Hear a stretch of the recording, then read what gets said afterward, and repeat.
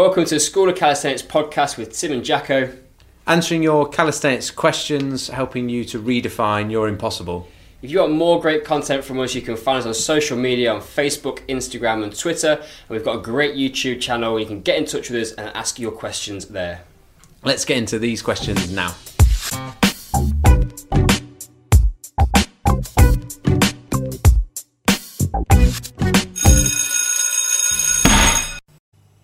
Jacko here. Just before we get into episode 13, just want to say massive thank you for all the support you have given us over 2017, and we are looking forward to a big 2018. We've got some huge projects coming up that you're going to hear about very soon, and we just want to thank you in advance for your support for those. And one of the things we're going to be trying to do for 2018, this is the end of week 1, and we're going to be putting out a podcast every single Monday, or that's the plan. So keep your eyes and ears out for those podcasts, and we look forward to entertaining you as much as we can. So sit back and enjoy this week's episode. Welcome back to School of Calisthenics. I'm retiring my phone this week. I've got no questions. I was about to say order has been restored. Restored. I would say temporarily loaned. Anyway, I am taking no question master duties this week. Yeah, I'm going to give just Dave purely time to shine. Thank you, Tim, and looking forward to it. We have a couple of, or a few really good questions from all across the different platforms, which is nice. It is good. And so we're going to kick off firstly with Sean Roberts. Nice easy one. I assume that's his real name. No question over that one, is there? I think I've got that one right. And he commented on the YouTube video that exploded about your calves. Exploded. I'm still waiting for my calves to explode. Anyway, he starts with, "Hey guys, great video as always." You're on. You're in. And an interesting question, because he's talking about how do we balance the strength training that we do in terms of, and we put like strength / reps as in like, I guess that volume sort of side of training, and how do we balance that with the skill practice when you're trying to learn something new? How do we balance that? And how do you have enough time? So how do you balance that in your, what does our week look like? So if we give a bit of an insight into what does it look like for you, and then is there actually, sort of finishes off with like, is there enough time for both? I think is interesting. Yeah, it is, and it's something that comes up all the time. Like I replied to a Facebook message about this last night, about how do I do this and fit this in and mix it all together, and we've talked about this before, and I'm going to be annoying from the outset. I'm going to go, there isn't a magic solution, unfortunately. It comes down to me to priorities these days, because it's, yeah, if you're a full-time athlete, we can write all of these things in, and we've got lots of different training time that we can play with, and you kind of go, I'm going to do this on this day, I'm going to structure that, I'm going to rest days, but the reality for most people though, that's just not the way that it plays out. So let's break it down a little bit, because while we're kind of going through how we might fit a few things together, just think about what your week looks like, and ultimately it comes down to priorities. What do you want, and how much time have you got to invest in it? Because if you can kind of, in one of the books we actually use like a blackjack, analogy, where you go, actually, have you not read them? No, I'm just thinking about blackjack, as in like 21, pontoon. Yeah.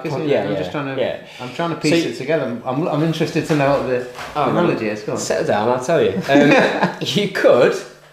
You could play small bets on lots of different hands. No, bet big, win big, Tim. Well, you ever been in a casino? That's exactly the strategy. You've got to go. If you're going to go for it, if you want to win big, you've got to invest a little bit of money and risk losing it. Fortunately, with training, we haven't got such a monetary cost at stake. However, the principle of like, if you play smaller hands, yeah, you might get a few wins if it's your lucky day. You start to accumulate a little bit of stuff here and there. Or if you just go one hand all in, then you're going to start to get a bigger payback. And that's the similar way to look at your training. You could do a bit of CV, you could do a bit of strength work, could do a bit of skill acquisition, you could do a bit of like global kind of weight training or lower body training, depends whatever you want. Or do you want to learn to do a human flag? And there's not a right or wrong answer in that. And it might be that you go, I want to learn to do a human flag, but want those other things as well. Fine, just accept that it might take you a few more trips to the casino to get enough money to Retire. Really nice. I like that. Do you like that? I did like A it. bit of texture, Yeah, it's good. Real nice texture. Just at this point, just to stipulate that we don't condone or promote gambling. Yeah, I'll tell you about my gambling. I've been to a casino before and I hate losing money. So what I do is I go to a casino. I actually went to Vegas one night in Vegas, flew into LA, one night and left. Okay. But what I would do is I'd go to a table, put down like minimum bet $2, play a hand, win $1. No. Thanks very much. I've had enough now. I'm up. I'm going home. I am. That's what I'm like because I think, well, I'm better off than what I came with. Yeah, I was trying to be like. We don't promote. We don't gambling at all. On that, do whatever you want with your free time. Yeah, computer gambling, ridiculous. Like playing against a machine. I'm just going to put that out there. And on the internet, this is something that comes up about like, oh, people have got a gambling problem. Why are you playing against a computer? I we're going massively off topic, but just on that, I do get. To a degree, like horses, because you like people might. I've never done it, and I don't know about horses, but people can find out about the horse and the good to firm and what's the true, what's the running, and all that jargon. I like it. But then you can go in a betting shop and you can do a computerized one. Lucky dip. Well, like you're watching a computer video game type thing of a horse, and before the race starts, the computer knows which one you've bet on, presumably. How much you've invested in that sitting of betting. Doesn't feel right. Yeah, no, anyway. We've gone off topic, haven't we? Training. Yeah, I wanted to throw a couple of my 2 pence worth in. Something that Tim will often talk about with the skill acquisition side of if we're talking about handstand. Because I think sometimes it's interesting, people, how you define skill. Because some people might say that like, when talking strength and reps, he's talking his pull-ups, his dips, his push-ups, his sort of his bog standards, and then go skill is we'd say handstand skill, and then go this other skill that I'm working on, planche as a skill and front lever as a skill. But when you get into the depths of like planche and front lever, yes, there's some like muscle activation patterning work, and we can sort of put that under a skill. But from what we've learned in terms of training for those things, they're much more strength-based than skill-based. They're just very specific strength. So they're like the applied strength part of the framework, rather than necessarily a skill, rather than hand balancing like handstands, other variations of hand balancing, where there is a genuine skill acquisition part of learning the proprioceptive control of balancing on your hands that does benefit from small doses regularly. It's like fine motor control, isn't it? Yeah. I think like skill, if we look at motor learning, and skill acquisition, like Dave says, it can come under lots of different forms, but there comes a point in a front lever where the skill of can you connect these muscle activation patterns together? Yes, you can. Right, now you just need to make that stronger. And yes, we can get into the neural activation side of strength work, and there is neural adaptations in higher intensity work. But so you can look at it that way, or you can look at it as a bigger portion of skill acquisition where it's fine motor control.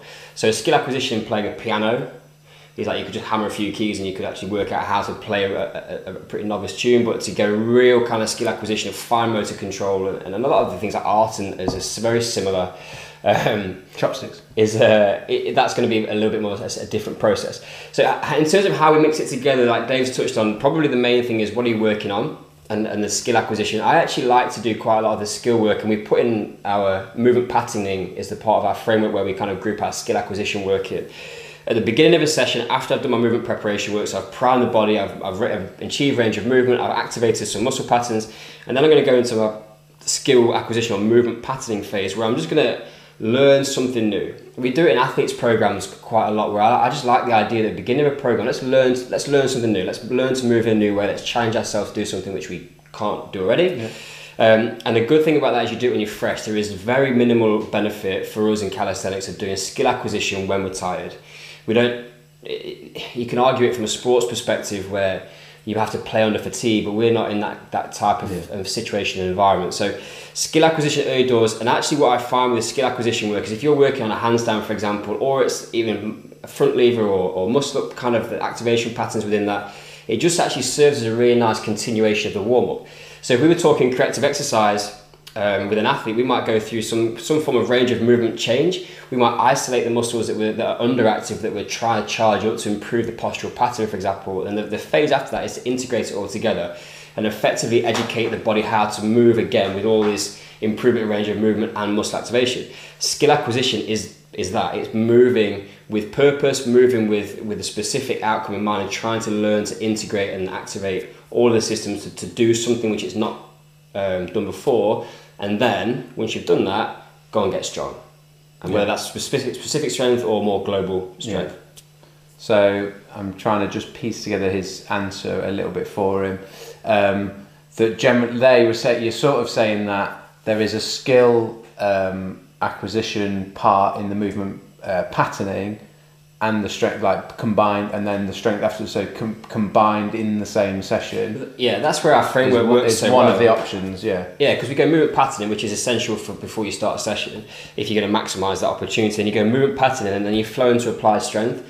And applied strength is very specific strength. So the movement patterning could be quite sort of like activation-based movements, not massive load, but more focus on the intricate feeling of the position.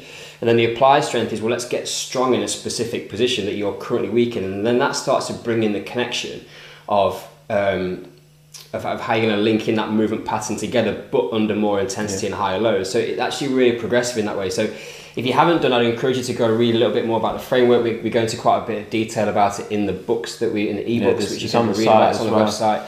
So just understand that process, and in terms of how we fit it in from a very simplistic approach, use some of your movement patterning, skill acquisition at the start of your session, and then use the main body of your strength workout to go and get that kind of adaptation. The one thing that you just need to be aware of is skill acquisition, especially in hand balancing, is addictive. And you can very easily spend 45 minutes of a 1 hour session practicing hand balancing, and then go at the end of it, go, actually, I haven't really done anything to get strong. And that getting strong is such an important part of your progression forwards. So just make sure that you've got a balance. And sometimes if you're like we are, we've fallen foul of this so many times because we end up playing, which we're massive advocates of, playing your sessions. But all of a sudden we've done 45 minutes of messing about and we actually haven't got strong, and then you wonder why we're not strong enough to do what we want to do, and we haven't dedicated training time to it. CV, touch on that probably. No,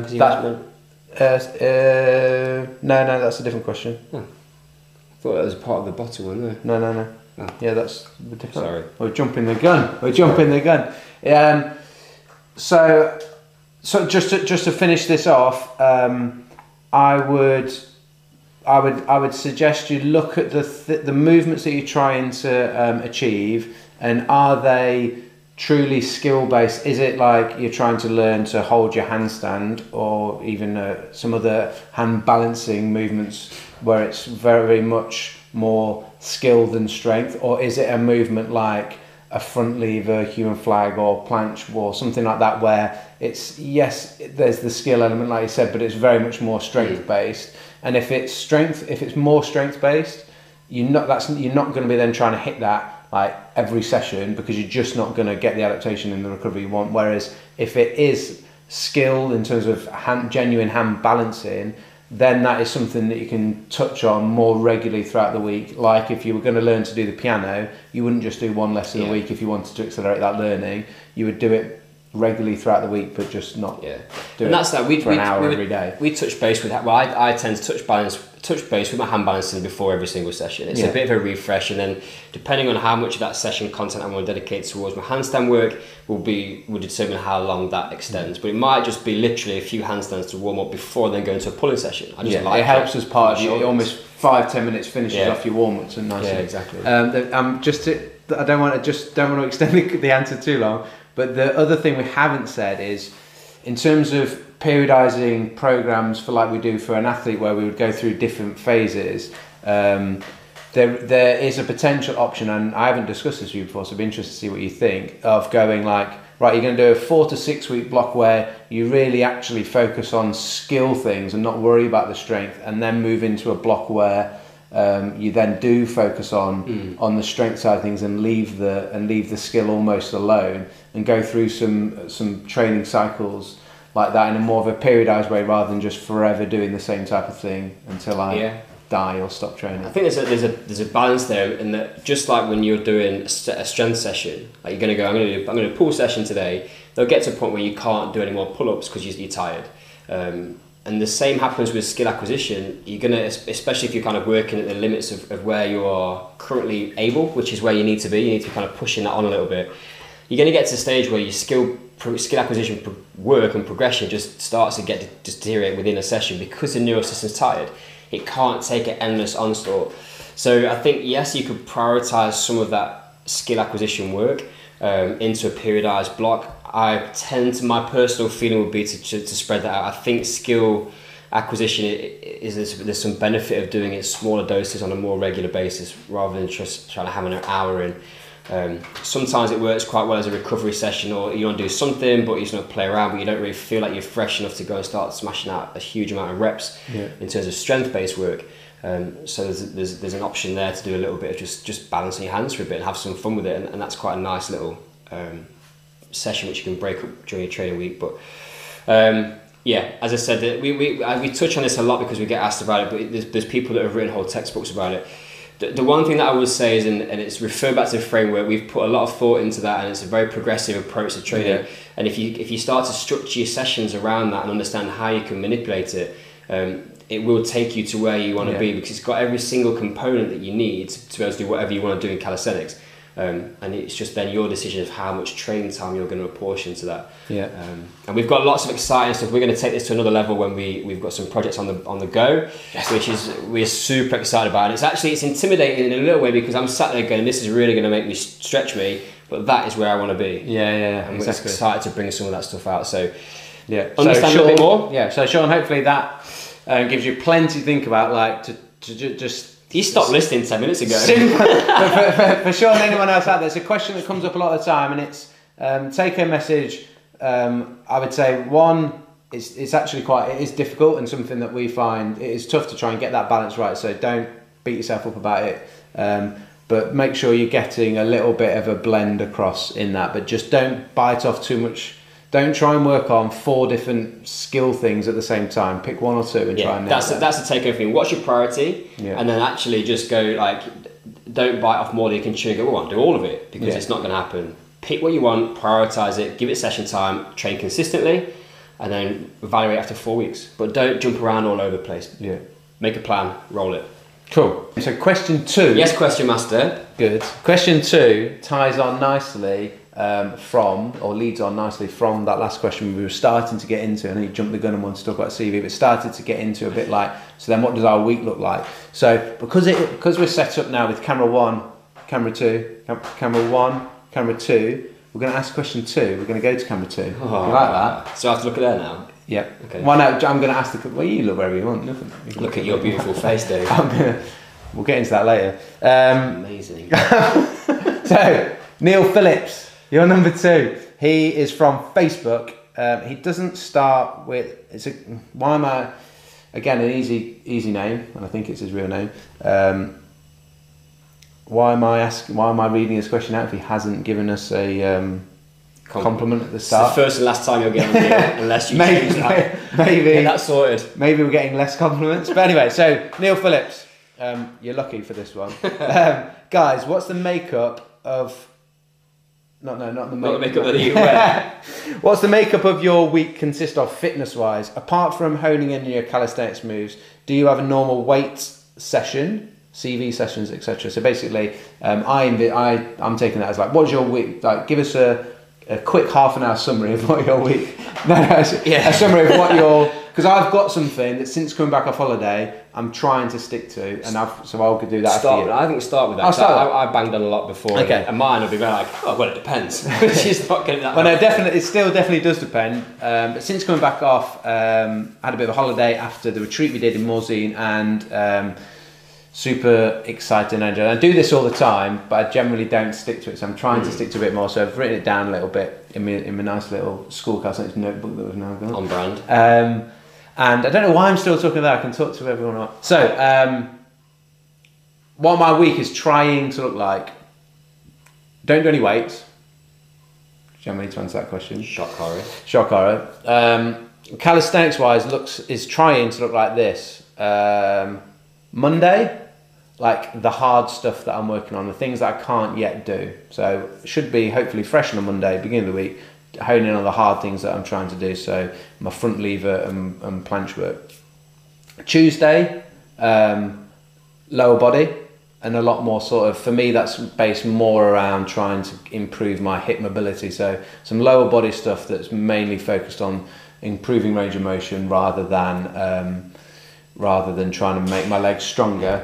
Which is an interesting one for you, actually. I was jumping that because some of the stuff you're working on, like your planche and your press to handstand, the limiting factor for you is your range of movement. So since I've done more of that, things are starting to go a little bit better. And also starting to just go, well, what sort of impact does improving my hip mobility have on my shoulder? And so a little bit of that session on a Tuesday is some shoulder health sort of stuff, some prehab stuff, some stuff around my shoulder to try and make sure that they stay nice and safe. So upper body, shoulder health, lower body focus.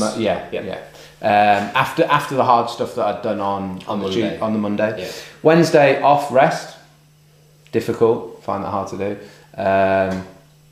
Thursday, my pushing and hand balancing stuff, and then Friday, play day.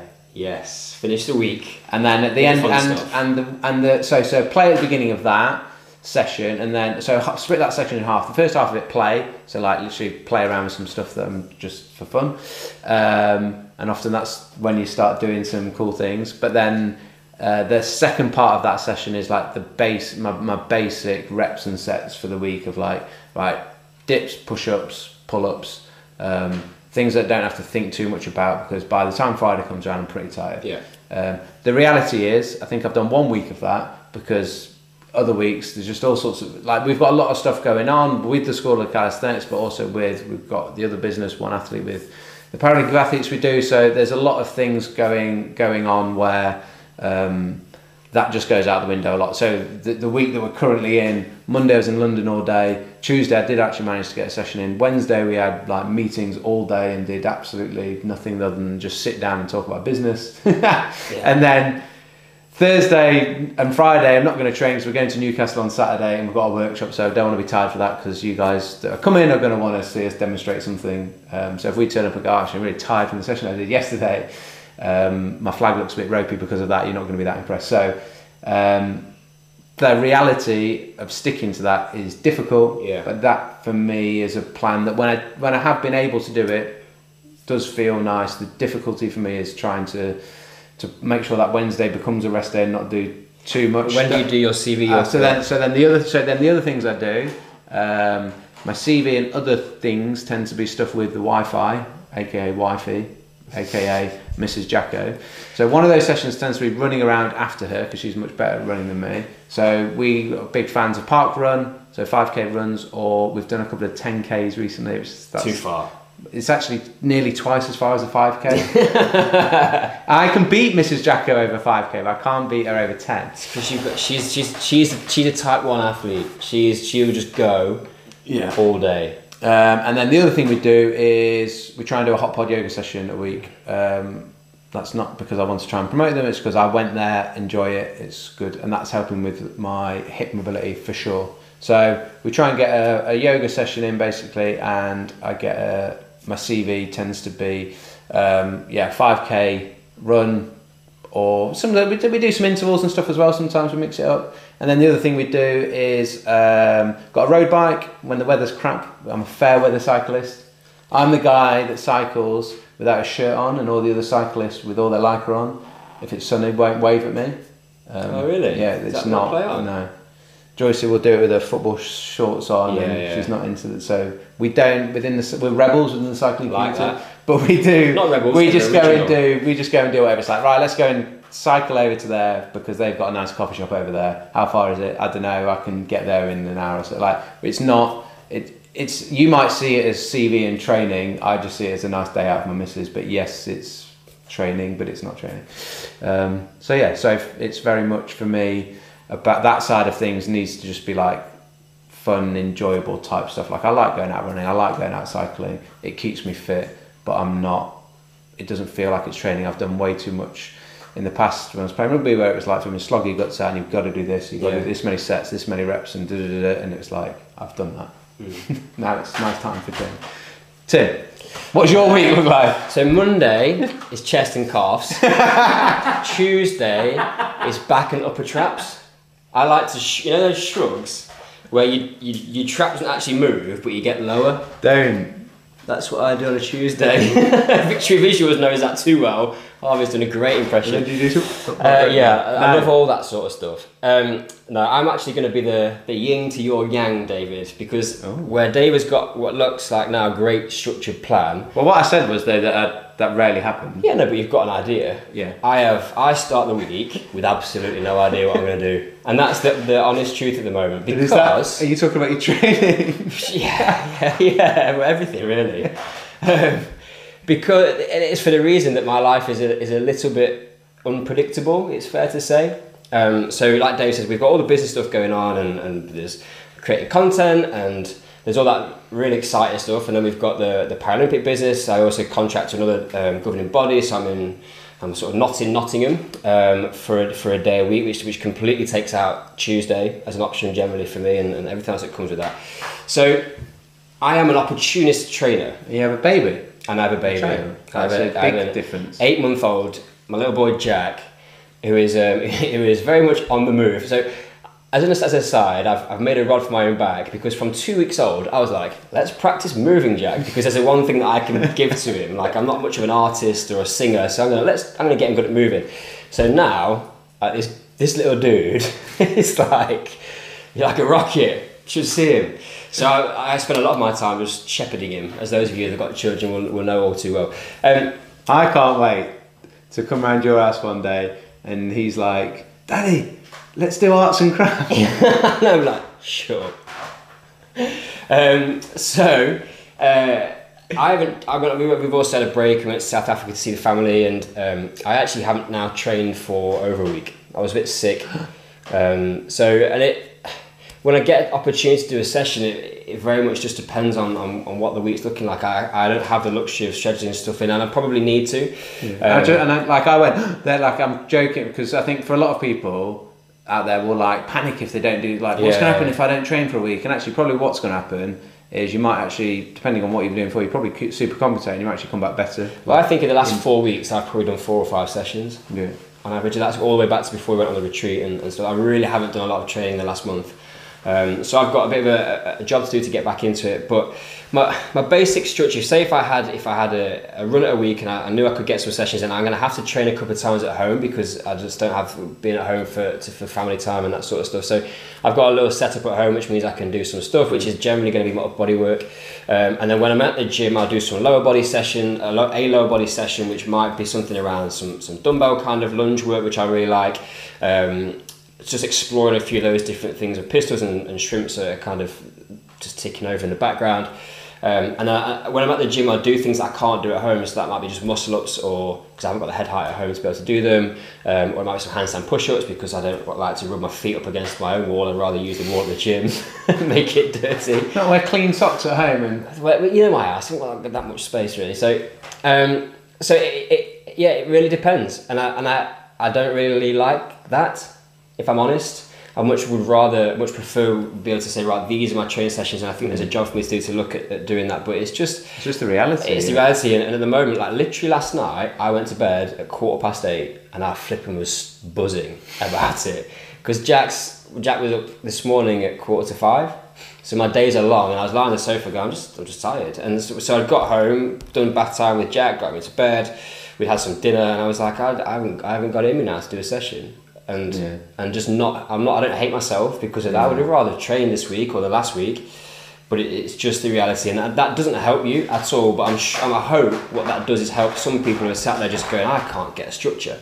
Yeah. My message to you guys is, just like me, don't worry about it. When you can train, take that opportunity, because I might, if I have an opportunity to train, I feel good, I'm going to train. I'll try and bag that opportunity, because tomorrow, even in the best, all like the will and intention, I'm definitely going to train tomorrow. I might not. Is the reality. Yeah. And therefore, when I train at the moment, and this was just last year going into games was crazy. I was out of the country a lot. I had no energy because we were working hard. It was all over the place. So I just hit basics. And a simple session for me when I'm tired might be like 100 chins and as few sets as possible. I might go 150 dips and I might go 200 push-ups in like in a bit of a tri-set. And it's going to keep me ticking over. I'm not going to like shake the world of calisthenics by how much new stuff I'm learning, but I'm sticking on top of some stuff. I'm throwing some play in there. And do you know what? Like I did some handstand stuff while I was away and it felt all right. Like I think it's good to have some of those sessions in your back pocket where it's dead simple, not having to think about a lot. You're tired or you just you know like get that session. One thing I'm trying to do better now, which I think will help also, is if it is very sporadic like that, at least when you do your session, keep a log of it, what you actually did, just so that next time when you come in you go just try and remind yourself, oh, what did I do last time? And if it was say it just happened to be very, or say it just happened to be very, your last session happened to be very push based, you might want to go, even though you might want to do another push, you might be like, oh, actually I need to make sure I get a decent amount of pulling stuff in this session, just to help balance it out. Or, you know, if it is really sporadic, you always try and do a bit of a balance, push and pull together and that sort of thing. But a little bit of exercise science to finish this off. So when we're going to taper with athletes, we might be prepping for a competition, and what we do is we drop some of the volume out of training programs to give them opportunity to rest up. But we can learn a little bit from that. So if you know that you've got a busy couple of weeks with work, or your life's a little bit upside down like mine, all I need to do on a weekly basis is something of intensity. So that's the one determining factor that's going to make sure you don't lose anything. And so research has shown that you can maintain strength levels for about 20 weeks just by making sure you're hitting some form of intensity on a weekly basis. So it doesn't matter how many reps you do, it doesn't really matter how many sessions, how long your sessions are, is it hard. So if I wanted to maintain my pulling strength, all I've got to do is a set of pull-ups on a weekly basis where I'm just like literally going hard out. Same with my pushing strength. And that is going to mean I'm not losing anything, I'm not gaining much, but I'm not going backwards. So that's a very simple thing to put your mind at rest. If you're worried about losing gains, intensity is your magic golden ticket, and your brain will tell you whatever it wants to tell you about what you look like in the mirror, but just life is life. And there's a lot of psychological stuff we could talk about, but that's probably for another day. Yeah, there's more to life than training. There is, and Jack I want to. There was something we went to a conference on Friday, my last point, and we saw a speaker, and she was talking about a life plan and stuff, and one of the things that she said is that she wanted her son, when he grew up, to choose to be her friend, and that's how I want to be with Jack. I don't want to be like, I'm not prioritising pull-ups over my little boy, of course. Because let's get stuff in reality, and if I look a little bit smaller because of that, I'm not bothered.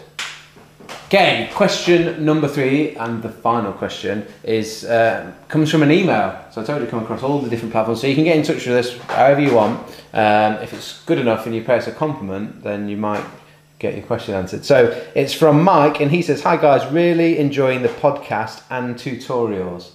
Thanks, Mike. Guilty.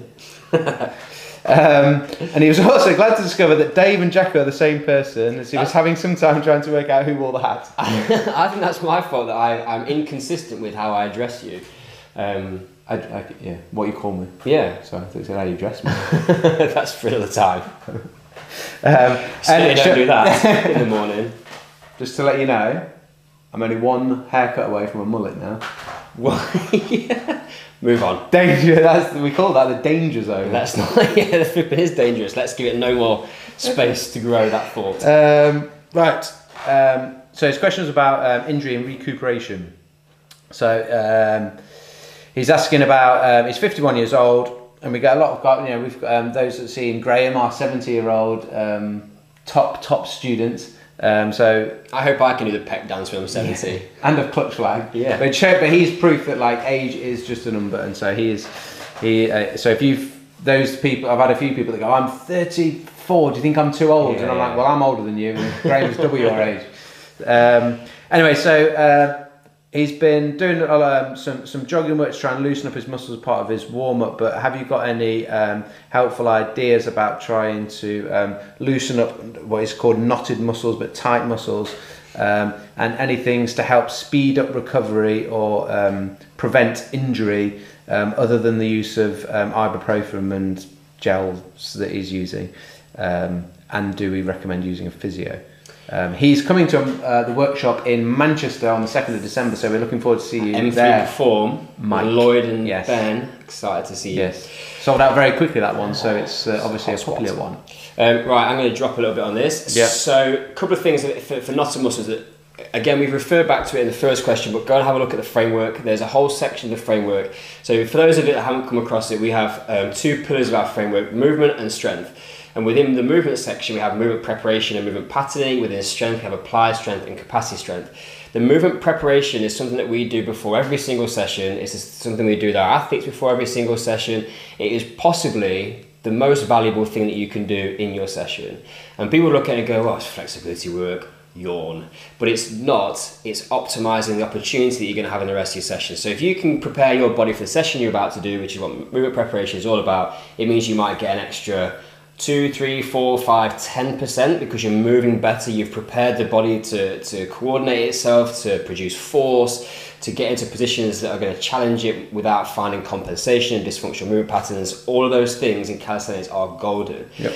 So within that, one of the massive tools that we use for everybody is self-myofascial release, self-massage, or basically foam rolling, or we use lacrosse balls a lot because they give a little bit more of a pinpoint accuracy, and it's a great balance between something which is firm but also has got a little bit of give in it.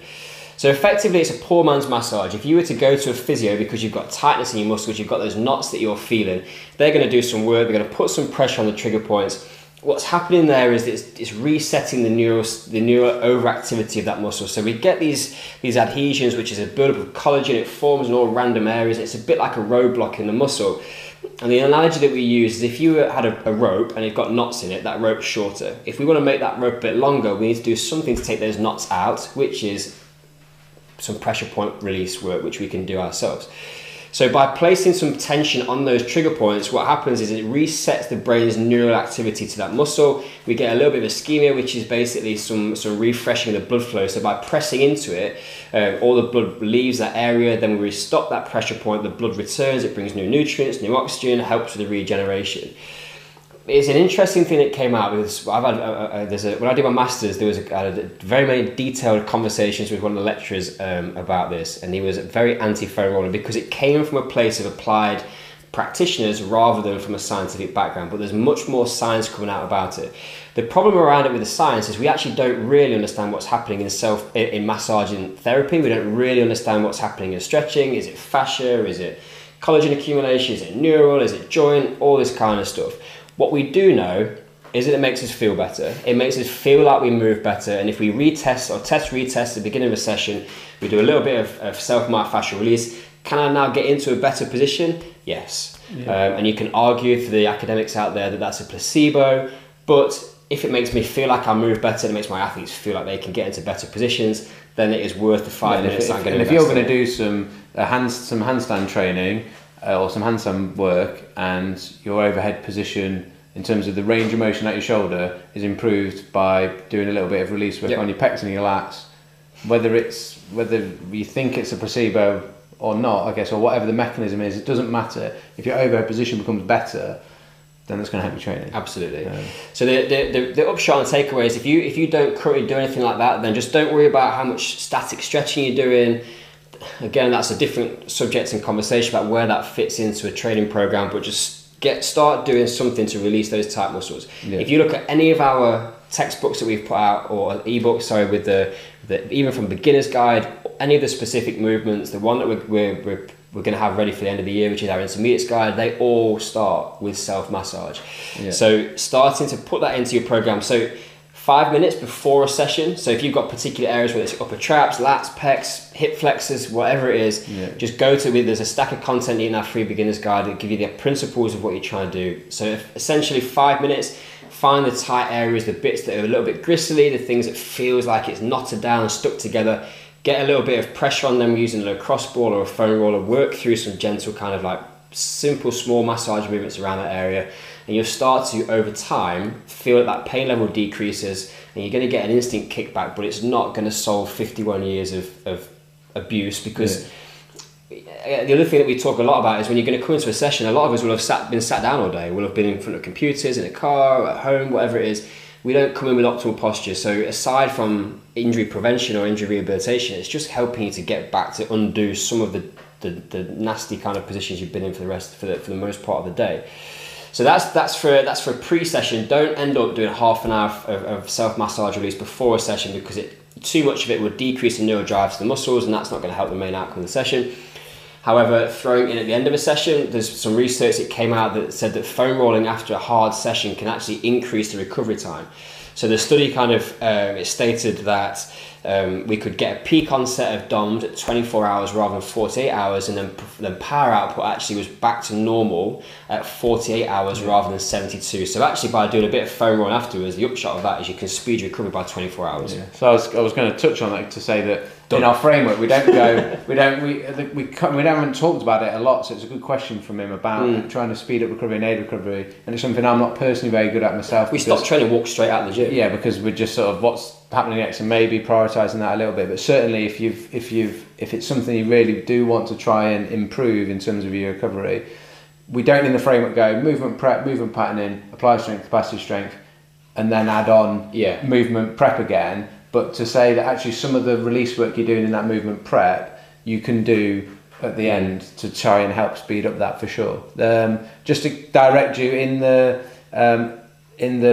free beginners guide, the movement prep work, there's some myofascial release or self massage using a lacrosse ball for the lats, which Tim goes through and explains in detail about that. That's in the free beginners guide. It's that same tutorial is also on YouTube, so you can see that and just that's one muscle, but you can take that principle that's explained there and you can apply it to any muscle that feels like it's got some tight knots into it. The only thing to stay away is if you've got tingling or your arm goes numb, you're rolling nerves. Don't roll nerves, stick to muscles.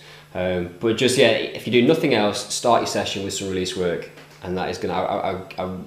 I often say to people that if you've got a niggle or something which feels a bit grotty, 90% of the time you can stop that from going any further with a little bit of targeted release work.